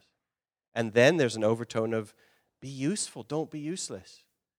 You know, don't be discarded. Be of good use in the world. So I just want to hold that. And you know, the hell thing, we gotta be careful with that, because we got to use it the way Jesus and the early Christians actually used it. And I'm not saying they didn't use that language of eternal discarding, but pay attention to how they used it and when they used it and to whom they used it against. And also people like, Jesus came and he said, repent for the kingdom of God is at hand, right? He was not saying turn or burn, because it's the kindness of God that moves men to repentance, right? Like, and how did Jesus get people to repent? He's like, repent for the kingdom of God is at hand. Hey, sinner, I want to come have dinner at your house, right? Hey, sinner, I want you to wash my feet with oil, right? Like, that was how he got, it was kindness that brought to repentance. It was not turn or burn. It was turn, for sure, but he was not using the fear of hell to bring people into the kingdom of God. That was not what he was doing. So I was listening to your segment on the Nomad podcast, and I really enjoyed it. And I was thinking a little bit about some comments you made regarding the role of Christians in politics or in human history. And you were kind of making this comment. I don't want to paraphrase you incorrectly, but you're kind of saying that it was your role as a Christian to kind of do your best, focus on what was important in your own area, in your own life, in your own community, and that was the main thing for you. And okay, maybe I'm paraphrasing, but I just kind of go into talking about how living a Christian life is radical enough. Like, let's say a church full of different cultures and races is radical. That's a radical act? Or, you know, loving people the way that you should is a radical act, and that just simply by living, you are living a radical act. And it reminded me a little bit of In the Presence of the Kingdom, the Jacques Ellul book we were sort of referencing earlier. He talks about, he says, in a civilization which has lost all sense of the meaning of life, the most useful thing a Christian can do is to live. And I think it reminded me of what you were saying. Correct me if I'm wrong, but it reminded me of what you were saying in the podcast about how we end up being radical in the way that we live if we're just following Christ and being obedient in the things we're supposed to be doing, which is loving one another and, you know, being together in unity. My question, I suppose, if you'd like to make any comments about any of that, please feel free. But my question is, you know, what responsibility do you feel humans have in affecting the course of history? Because when I heard you say that, I heard it as more of a passive stance than an assertive stance, politically perhaps. Maybe that's where my mind was. And, you know, and then you talked about Bonhoeffer and that very gross misstep that he took in that he tried to assassinate Hitler, and then that went really wrong. And so you have people who are trying to affect the course of history in very assertive or perhaps aggressive ways. And then you have others who are trying to affect the course of history. And my mind goes very, very differently, of course, to like Martin Luther King, who says, well, we can't wait anymore. People are telling us to wait. Well, we can't wait. The time is now. And, you know, in justice, I don't know what the quote is, but like justice denied, basically saying like we need to see justice happen now, so we're going to take action and be a little more assertive. So I don't know if that makes any sense. My brain, I'm trying to figure out the best way to gather all my thoughts. But from the perspective of, you know, what's going on in the world, and especially in America, and surely Canadians and British individuals also kind of fighting their own battles to see certain things happening. And they believe, hey, if you have a platform and if you have influence, you should be doing something with that. A lot of people were upset because Bethel wasn't doing enough talking about race or talking about different things that were going on. Yeah. And a lot of people were personally offended by that. The people felt excluded or ostracized. So you have a lot of people who are in oppression in a way that is perhaps not something you necessarily, well, I guess we do see it biblically as well, people who are in oppression in different ways, like whether it's a systemic racism or, social oppression, these sort of things. You have all these different people who are crying out, who are feeling oppressed. And what role do the Christians have in helping see these people find freedom in the platforms that they have or the influence that they have? And what role do Christians play in affecting that history for people, I guess, in a political sphere? So sorry if that's a very convoluted question. I have so many thoughts in my brain, so I'm not sure if anything you want to say in any point I've made is fine. No pressure.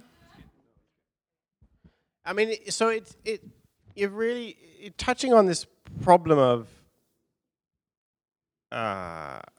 what does it mean to be active, or what does it mean to actually influence? So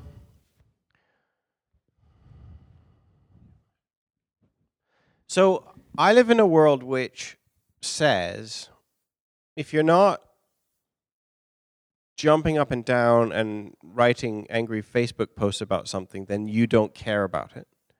Or if you don't join this protest march, then nothing will happen. And so what I'm, instead of I'm in a world, I'm like, you know what? I actually really hate what's going on.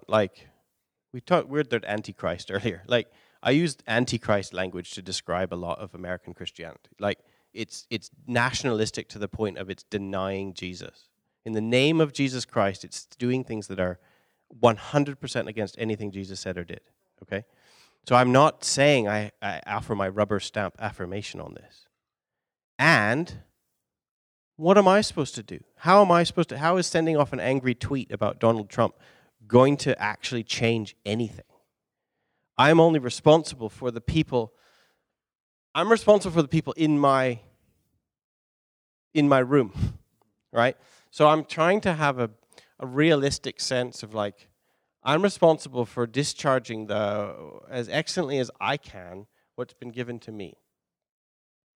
Which I don't think that means necessarily forwarding yet another angry email. If you're outraged, press like. Because we're just contributing to the angry partisan bubble, which is part of the problem. It's not a solution, even though it feels like a solution. It feels good. I know this, and if you go and read my Facebook history, you'll see this. I succumb to the temptation as well, and then I've had to go back and delete some of them. I'm like, it's not that I disagree with anything I said. It's just that I think that me even saying it at all was just participating in that cycle of hate and domination and trying to dismiss people. So when I say I'm responsible for the people in the room, I'm not trying to be passive. What I'm trying to say is, okay, you don't like race. You think racism is bad. Great. So do I. So how do we as Christians fight racism? Do we fight racism by primarily joining Facebook pages? Or do we fight racism by serving communion to each other? Right? And that's how the early church did it. They totally fought racism. Gentiles and Jews, whenever you see Gentiles and Jews being talked about in the New Testament, just think racism. That's all that is. That's all that's talking about. Racial purity. And it's saying, we should mix together. And they didn't fight it by going, oh, isn't racism terrible? Let's sign a petition or let's join a march. They fought it by saying, let's eat together and do communion together. Right? And they did fight it. And so I'm not saying it's not passive, it's just they did it in a Christ-centered way. Now, Now, what do you do in the face of absolute injustice when people want to join the march, like Martin Luther King or something? And I think then what I would say is that Christians hold, one of the things we bring to the table is not that we have the right solution to these problems so much as we hold all our solutions lightly. And what I mean by that is, so politics. So, I mean, I don't know, you're more conservative in your politics, is that right? Right? Is there somebody here who's more kind of left-wing NDP, probably? Maybe? Nobody wants to admit it, but, so, see, right, Frank, right? So, what I would say is, what you guys bring to the table is not, I'm a Christian, so I know how that free market, low regulation is the way to go, or I'm a Christian, so I know that an increase in social welfare will raise more people up. That's not what we're bringing to the table. What we're bringing to the table is, I'm a Christian, so I think my being conservative is less important than my loving you, Frank. I'm a Christian, so I think that my arguments with my conservative friend are less important than the fact that I love him. So like that's how it's not saying Christians stop being involved in politics. It's Christians hold your partisan loyalties lightly. And in holding them lightly, you are in itself showing the world the stuff that the world tells us is so important to us, we actually hold lightly to the point where almost it might look like we disdain them.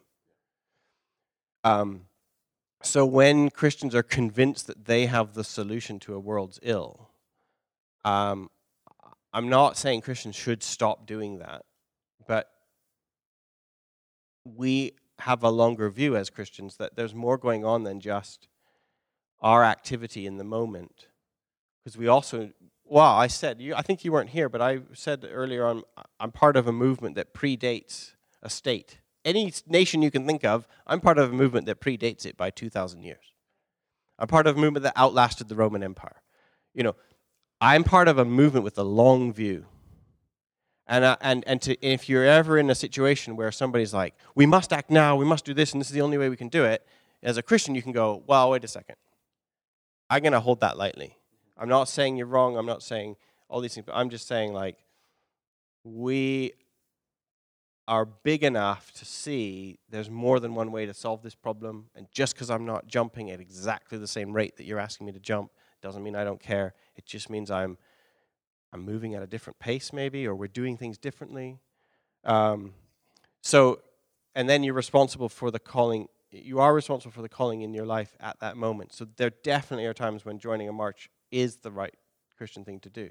Now, I'm never going to say that's never the thing to do.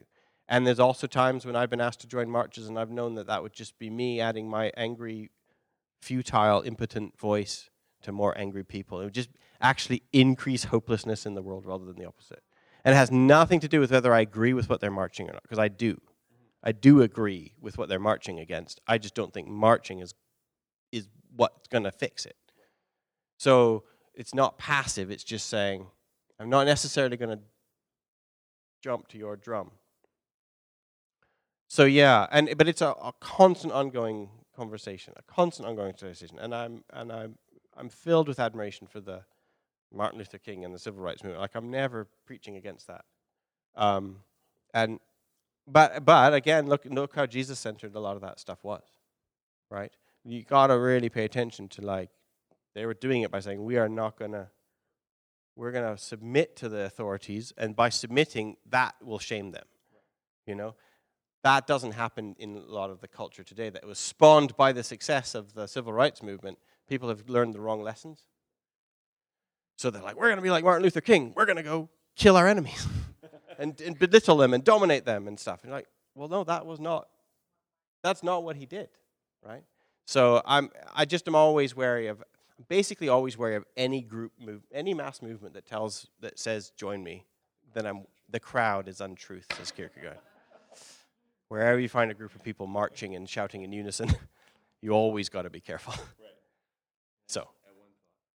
Yeah, and then look at the time. I don't know the time. The only thing I would add for myself, just from a pastoral element, is I consider MLK a hero, And I consider the tuning fork of a Christian being active is me being active, me increasing in self-sacrificial love.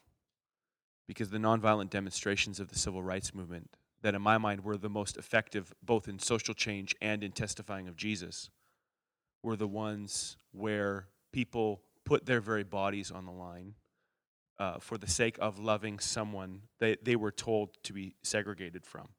Whether it was the sit-ins where teenagers were being pulled out, shamed publicly, ridiculed, persecuted, whether it was the march across the bridge in Selma, where they knew they were going to be beaten with batons and they didn't defend themselves.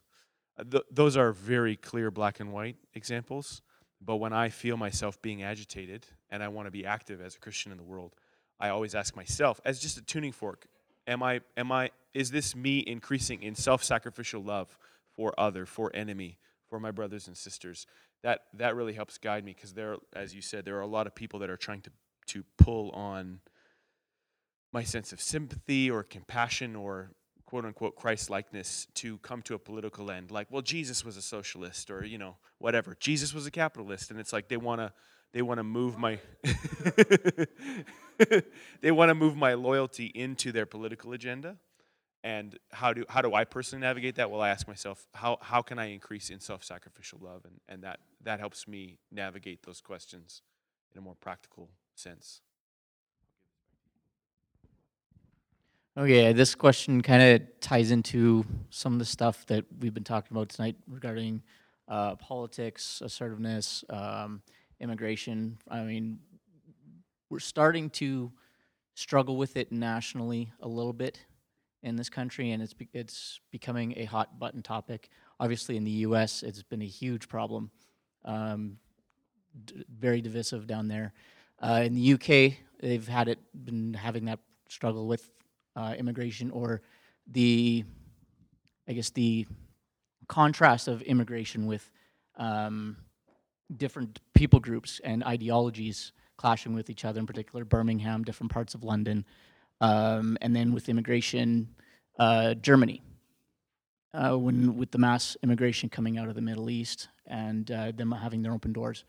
So my question is, if someone is in a political position responsible for looking after vulnerable people or not, where do we set that boundary?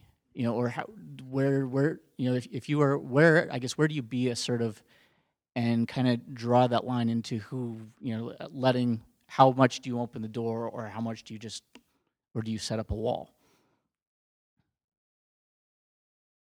Speaking from like a position of where you have people that you are responsible for to look after. So this would be one of the time, like, I'm quite radical about some of this stuff, because I can easily see that it makes perfect common sense.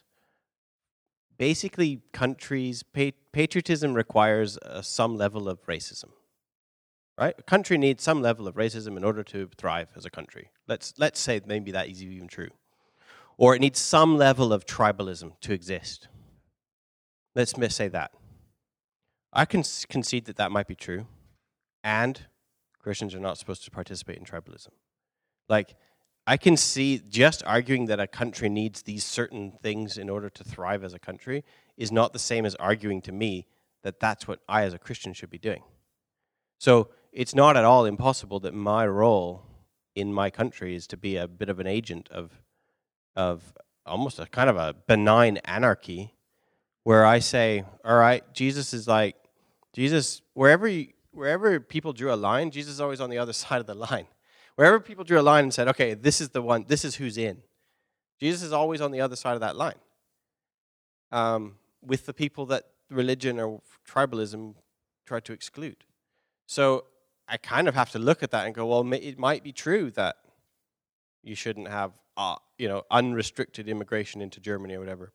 But if I'm a German Christian and I meet somebody with brown skin or who speaks with a Polish accent or whatever, it is my job to go against my country's best interest and to treat that person as a human being. So, and I will be hated for it. And I'm like, yeah, I have committed a crime against patriotism. Tough luck. Deal with it.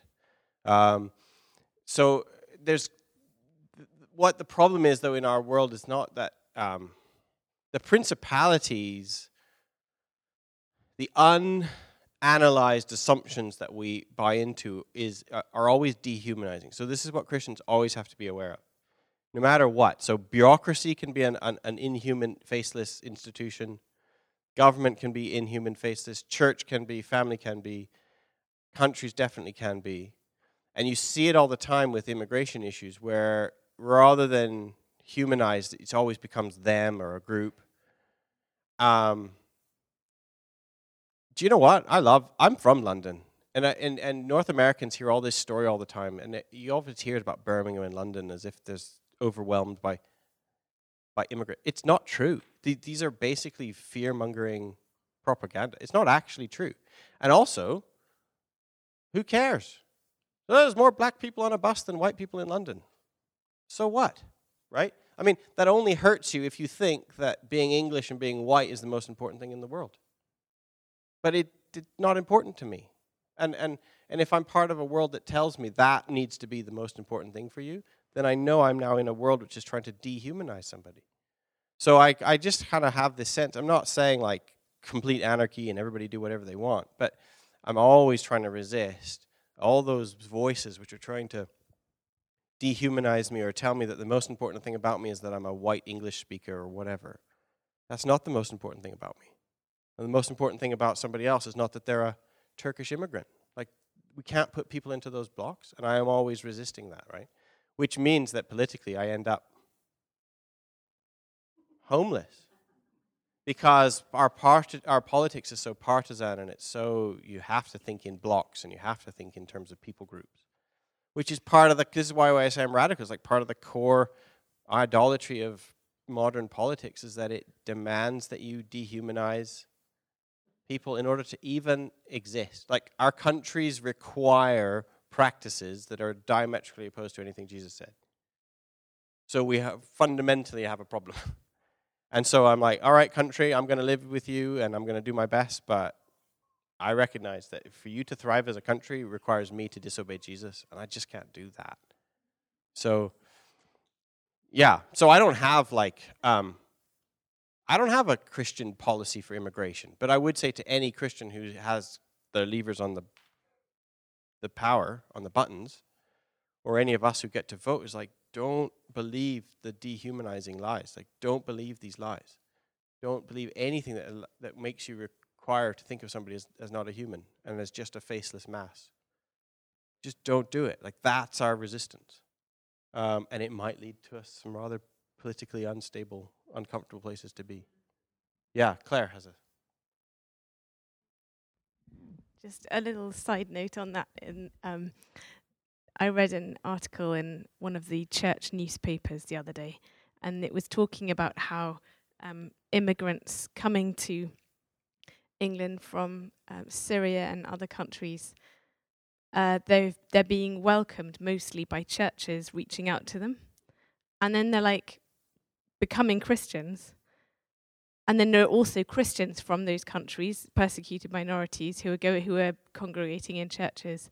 And English churches are being kind of revived by these people who are like just suddenly, it's totally upping the game of these churches that were just kind of, many of these churches were being very socially kind, but they'd settled down in their faith and they weren't really experiencing Jesus, whereas actually this wave of immigration has jump-started many of them. Oh yeah, I would also point out, I'm not the first person to have pointed this out at all, but it's really ironic to me, the same kind of voices that are like, let's keep America Christian, or let's keep Britain Christian, or what, you know what I mean? They're also the same voices that are the most anti-immigrant. Hey, guess who's bringing the most vibrant Christianity to your countries? Like, I know this for sure. In London, you know, if you want to find a Christian, you look for an African face. And 9 times out of 10, you'll find a Christian, right? keep Britain Christian. All right, let's bring in the Africans, right? Like, and that really shows the lie of how what they're really worshiping is a certain ethnic cultural nationalism. Keep Britain Christian or keep America Christian. What they really mean is to keep it white.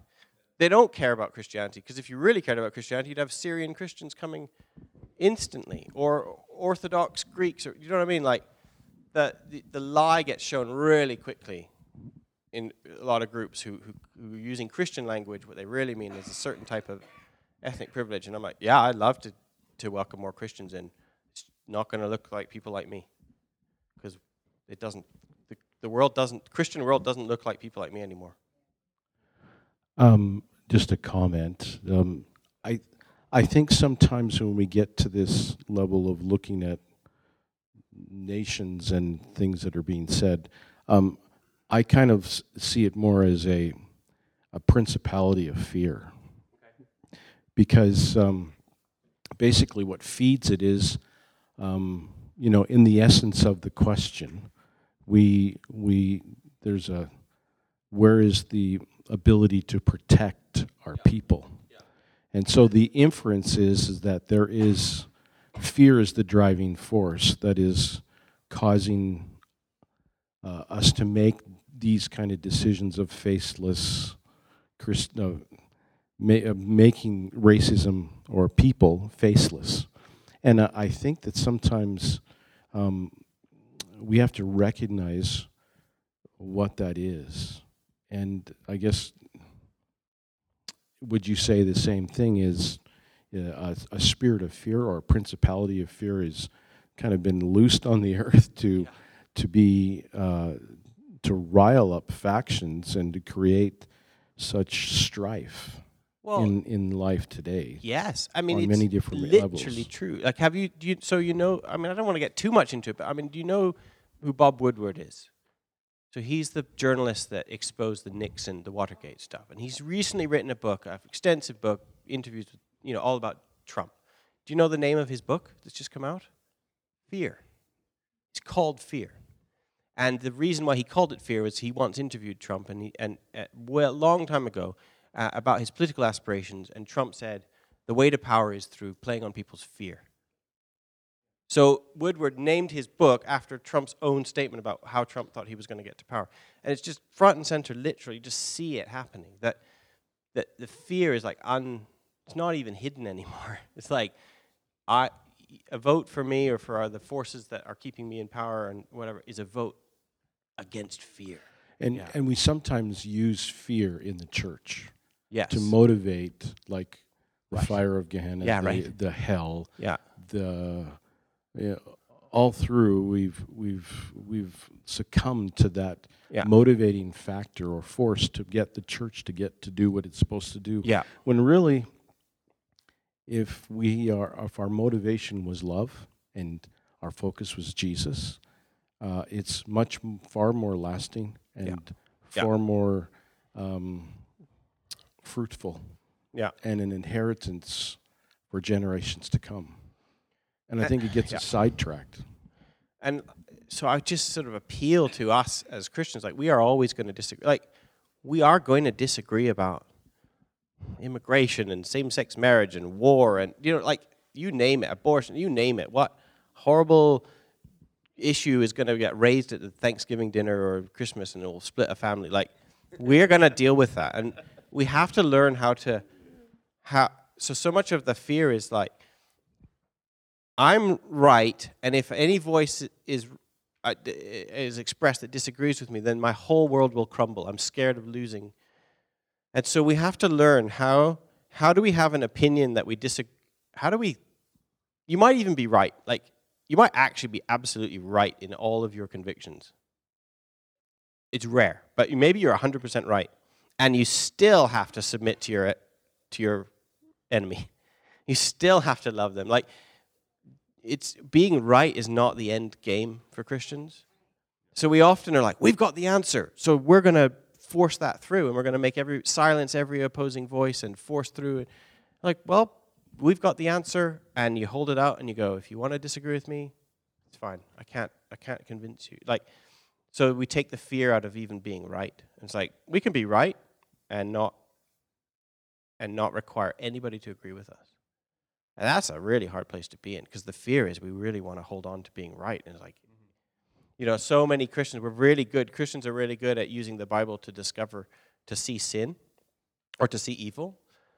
But then we're really bad at using the Bible or using Jesus to tell us what to do about evil. Right? So Jesus is like, don't resist an evil person. Do you know this story? Have I told you this story?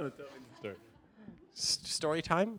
So Tolstoy was this, War and Peace. In fact, it was Tolstoy that influenced Gandhi and Martin Luther King. Tolstoy was really inspired by the Sermon on the Mount, and he's trying to take it as seriously as possible. And he wrote this really interesting story. Do we have time for the story? Once upon a time. All of War and Peace tonight. No, he told a story. He told a story about a peasant. Once upon a time, there was this peasant, and this peasant was farming in his field, and it was time to bring in the harvest. And so he goes out into his field, and he's bringing in the harvest, and he comes across a demon buried in the dirt. And the demon is sitting there, and he's throwing mud clods at the peasant, and he's swearing at him. So the peasant goes, oh no, I've got a demon in my field. So he turns around, and he trudges back home, and he gets his best rope, and he trudges back to the demon. And he wraps the rope around the demon's shoulders, and then he's pulling and pulling and pulling. And the rope breaks, and he sprains his back. Oh no, so he limps back, and he goes to the neighbor's house, and he borrows the neighbor's best steel chain and the neighbor's horse. And he brings the horse and the chain back to the demon, and wraps the chain around the demon, and he gets the horse going, and they pull and pull and pull, and the chain breaks, and the horse's back breaks. So now the peasant, he's sprained his back, he's lost his rope, he's lost the steel chain, he's lost the horse, he's in debt to his neighbor because he took the guy's horse, and now he has to sell his own daughter into serfdom. So he sells his daughter to serfdom, and now he's alone, and there's no one to help him bring in the harvest, and he's cold, and he's lonely. And Tolstoy says, why didn't he just plow around and keep going? All the energy he spent on getting that demon out just made the demon worse, bigger and bigger and bigger. And Tolstoy very specifically ends his story with, and Jesus says, don't resist an evil person. And it's not saying you're calling evil good. We're just recognizing, like, part of the evil is that the more you throw at it, the worse it gets. So sometimes we can just plow around and move on. Because we're part of a 2,000-year-old movement, which is bigger and better than any thing. Sometimes we've got to pay attention. Is this a little demon in the dirt that's going to get bigger if we keep paying attention to it? And sometimes we don't have to. It's okay to recognize that's evil, we're going to ignore you, and we're going to keep going. I'm happy to keep answering, but I also want to release our friends because they've all been waiting here for hours while I've been talking. I'm going to give the last question to, if you have another question, it's 9. And I know, Claire, you had a testimony that you wanted to share, is that right? We would love to hear from you, so we would love to take that time. We don't want you to feel shortchanged. But I'm going to give the last question to my mom as the parental privileges. Can we keep you? Can we come back? Yes.